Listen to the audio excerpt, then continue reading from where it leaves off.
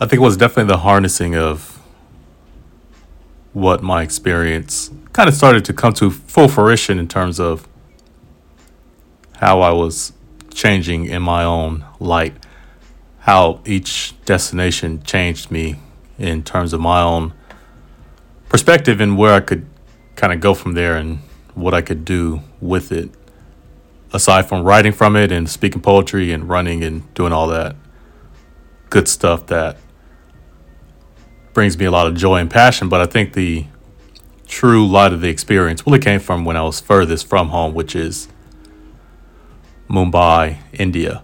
I spoke last episode, Bud Talks, Travel Bud 3, episode 355.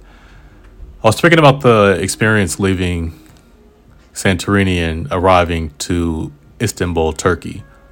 I had a little boy who was admiring me as the first American he had met, and a young man from France, I believe, or maybe he was from Spain, actually, questioning what I was doing traveling as a writer, and also who I had left out of that story, of that journey from from Santorini to Istanbul, was another young lady who was a doctor who was coming from Dubai.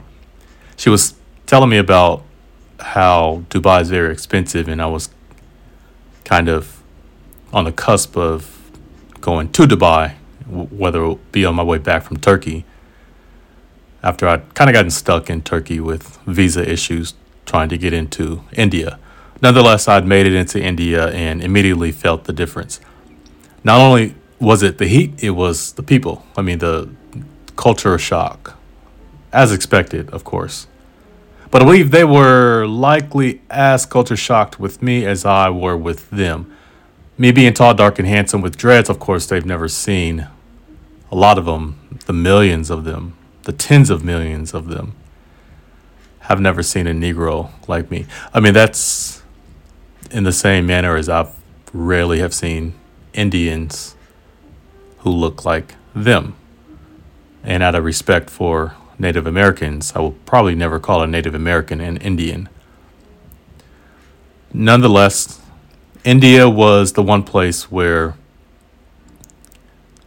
the eyes were emboldened on me because I got stared at more than anything. Almost at every checkpoint, my passport was questioned at the airport. At every checkpoint, I was stared at by a new group of people. And once I left the airport, I immediately started to sweat. And of course, I was starting to embrace this all eyes on me. Any foreigner probably arriving into India would probably get this. And I actually Googled this, of course. The curious mind of mine wanted to know, is it normal that people want pictures, selfies with tourists in India? And it is pretty normal. The level of attention I got in Mumbai increased every day. Now, at one point, I had this egoic goal of maybe I'll get one selfie with the local a day. I lost count after the day I went to the Gateway of India, which is in South Mumbai. And it was almost as if a celebrity, myself, had entered this tourist area. You know, once you pass the security and the metal detector, you know, of course, all the people who are selling you stuff, photos and souvenirs, once you get past that part, you get to the locals who are there just hanging out, and, you know, they want to take photos with you and of you without your permission. And it's kind of weird. You kind of get a sense of understanding of why some celebrities get frustrated at this idea of paparazzis taking pictures of them and asking them questions when they really just want to be exploring with their family. Of course, I was by myself, so this was far from the case, and I'm not a celebrity. However, this is probably the closest to the point where I can say I get it. It was very uncomfortable at moments when I would have to almost become an asshole and say, no, I don't want to take a picture with you because I've taken enough and my smiles can only go so far, to the point where they're just not genuine smiles. Get your fucking camera out of my face. It literally got to that point. And of course, I'd seen other tourists, and there were very few tourists I've seen, by the way. Very few. I can probably count on my hand that I know of, aside from obviously tourists who may have been from New Delhi or maybe they were Asian. I couldn't really tell the difference because I was kind of I had to focus on myself in this sense. Of course, I was by myself and having to look out for not just the people who want to take pictures with me and of me without my permission. They were street hustlers, and of course, I'm not really paying too much attention of what's going on too far around me other than what's in front of me. And at the same time, I'm sweating bullets. I'm hot. So aside from that, I look and feel and am watering apart. So I stayed in the Gregorian colony, or Airy colony in, I believe it's actually north of Mumbai. It's the greenest area of Mumbai. Mumbai is there's a lot of buildings, there's a lot of downtown looking areas. And Goregaon is a suburb with, villages. And if you go to my Terrell JPK Instagram account and go to Mumbai, you'll see the area I was living in. I was actually on a high rise, which was quite nice. Had a very nice view of Airy Colony, which is kind of the jungle area of the Airy Colony. Like I mentioned, it's very green. And the humidity is a little bit less there, although it's still hot. I mean, don't get me wrong. This is probably the hottest climate I had ever been in and ran in. Very hot runs. The first night I got there, I met my Airbnb host. We ordered dinner, and I had fingers. I had dinner with my 5 fingers. And he had mentioned the meaning behind that, which is the 5 pillars of life: air, the rock, the water, fire, and space.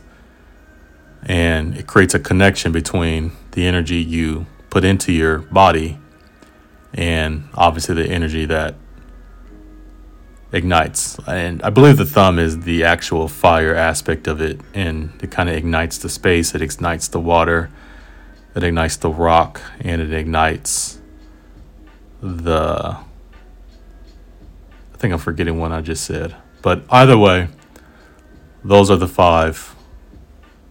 Fire the 5. Free the 5.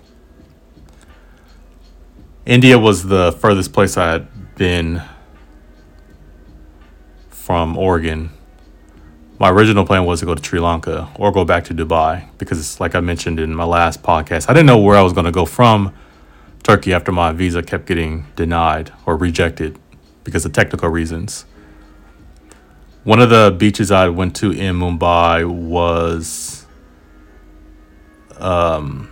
Juhu Beach, which was another place where a lot of kids hang out, and I got a good picture with some kids who came up to me almost immediately and wanted to take a photo.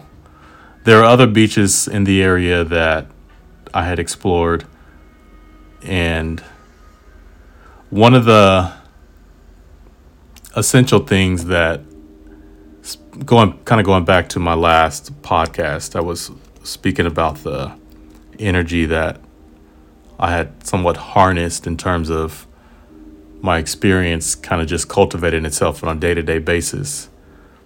And I started to embrace that as if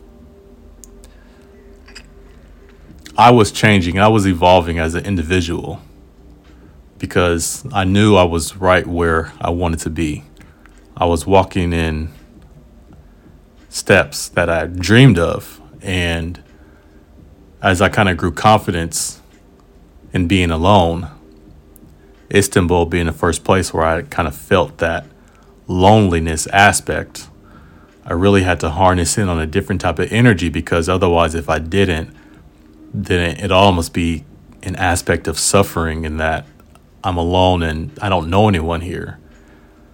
Like I mentioned earlier, if something tragic happens, while I'm here, I have to kind of jet out in the next couple days. But the energy that I had to shift that loneliness to was my inner energy. Some people refer to it as the life force of yourself, or your swag, or your sauce. It's more so, I guess, in Eastern philosophy described as your chi.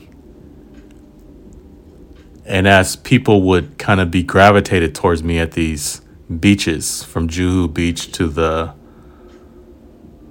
Gateway of India, I walked Marine Drive, actually ran Marine Drive in Mumbai, India, and just kind of had to feel that all eyes on me aspect, and that, okay, for one, I'm not alone here, for sure. Although I don't know anyone, don't speak Hindi, I'm definitely not alone.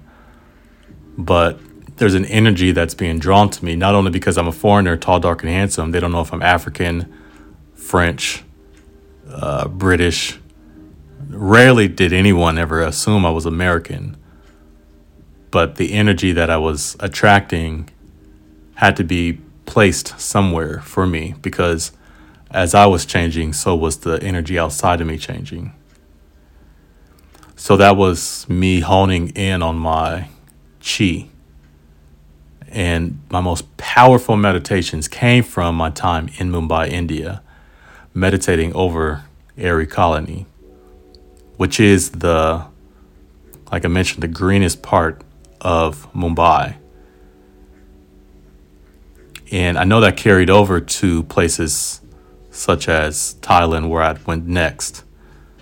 But it was definitely a rare, evolving practice for me to meditate to 108 beats and see trees kind of start to swirl as they did in Istanbul with the buildings. And it was quite magical for me, because as I would listen to my inner self and inner body, I would embrace the heat as well, as my ceiling fan would be blowing air across my skin. And this experience is very rare because I couldn't have created it anywhere else. The opening of my Airbnb it was gated, but there was the only window was a large opening. I believe I was on 15 floors. However, the building was on an elevation, so I guess you can say, more than 15 floors up. So I looked over the entire Aerie Colony, plus I guess you would call this Thane, what is that area? Muland West, or I'm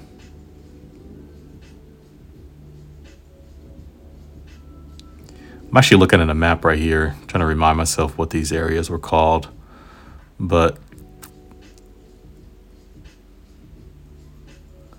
Bondup. I hate trying to pronounce these places and it just sounds so stupid. But I believe it's also Navi.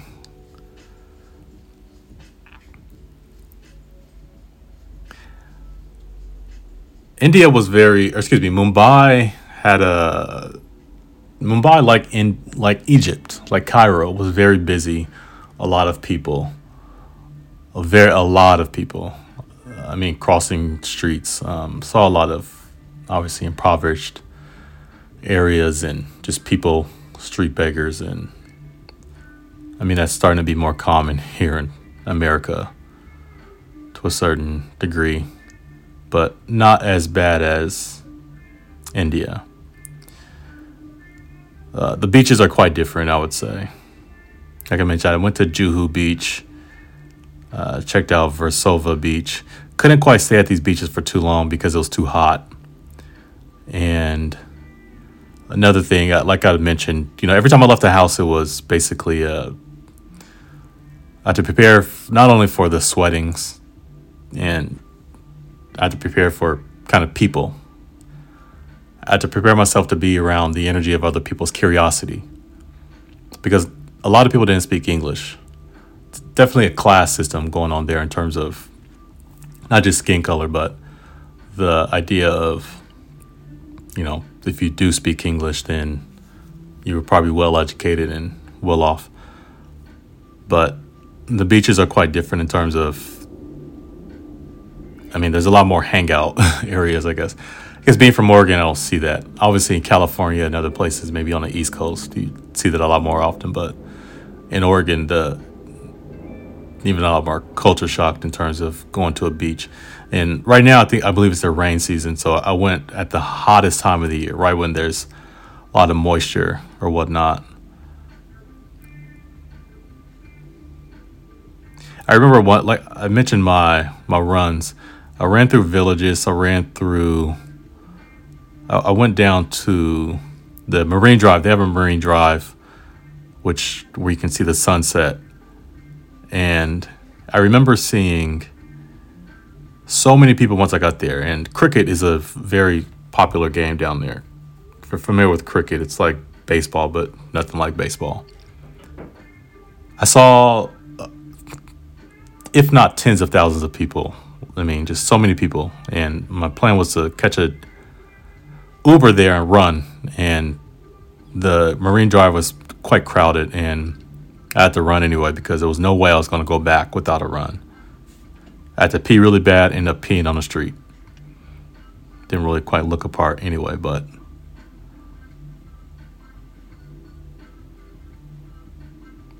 I think I would go back to Mumbai. I stayed right by what they would call Hollywood, Bollywood, Studio City. I think that's what it's called, Studio City.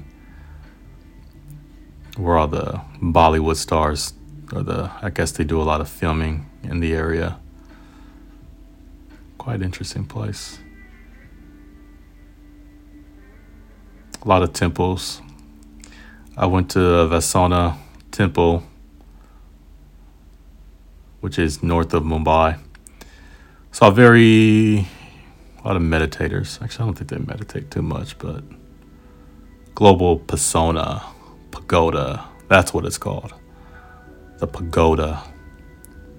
Very nice building. Very nice building. I think Mumbai was the only place I'd got a really bad food poisoning or messed up stomach. I ate a lot of spicy curries and breads, rice, fish, goat, chicken, beef. I actually did like the food. And I remember for about a week, maybe about 5 days, my stomach was not liking the spices, but I had to kind of get used to it because it was pretty much all I could eat. I was there for 30 days. It took me 2 weeks to get used to just walking outside. So I was ordering food for the first 2 weeks and just having them bring it up. And whenever I did leave, I would take an Uber or tuk-tuk into the city and do exploring from there. But I never stayed outside, not for the reasons I've already said. But most of the time I was in my room writing and meditating, or I had found a gym too. I was working out right down the street actually it was right at the bottom of the hill. It was about a 10-minute walk to my gym from the room. They have a Donda village.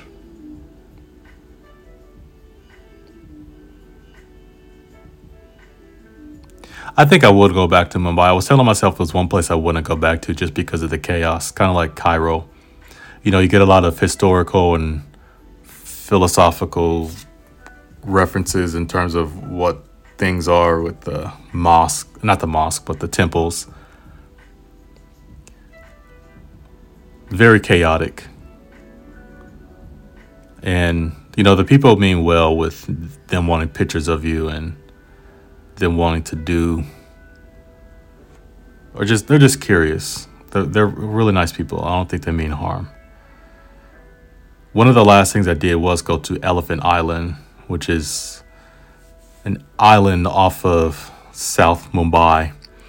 And there's villages there. I didn't quite see too many villages, but saw a lot of monkeys. They still One last thing I will mention about Mumbai are, I didn't even know this until I left, is that they have a lot of eagles. They have a lot of birds. So where I was staying, there was a lot of green. And I remember waking up to not only pigeons, but they also had, I believe, hawks, eagles, pigeons, and birds that would make certain noises that I've never heard. And if you go back to the 2 or 3 podcasts I recorded while there, you will hear those birds. And that was like my white noise, meditating, writing, and doing whatever. It's quite interesting. Very, very interesting. It was still hot. It was hot. But with the birds, I harnessed my chi, my energy of me.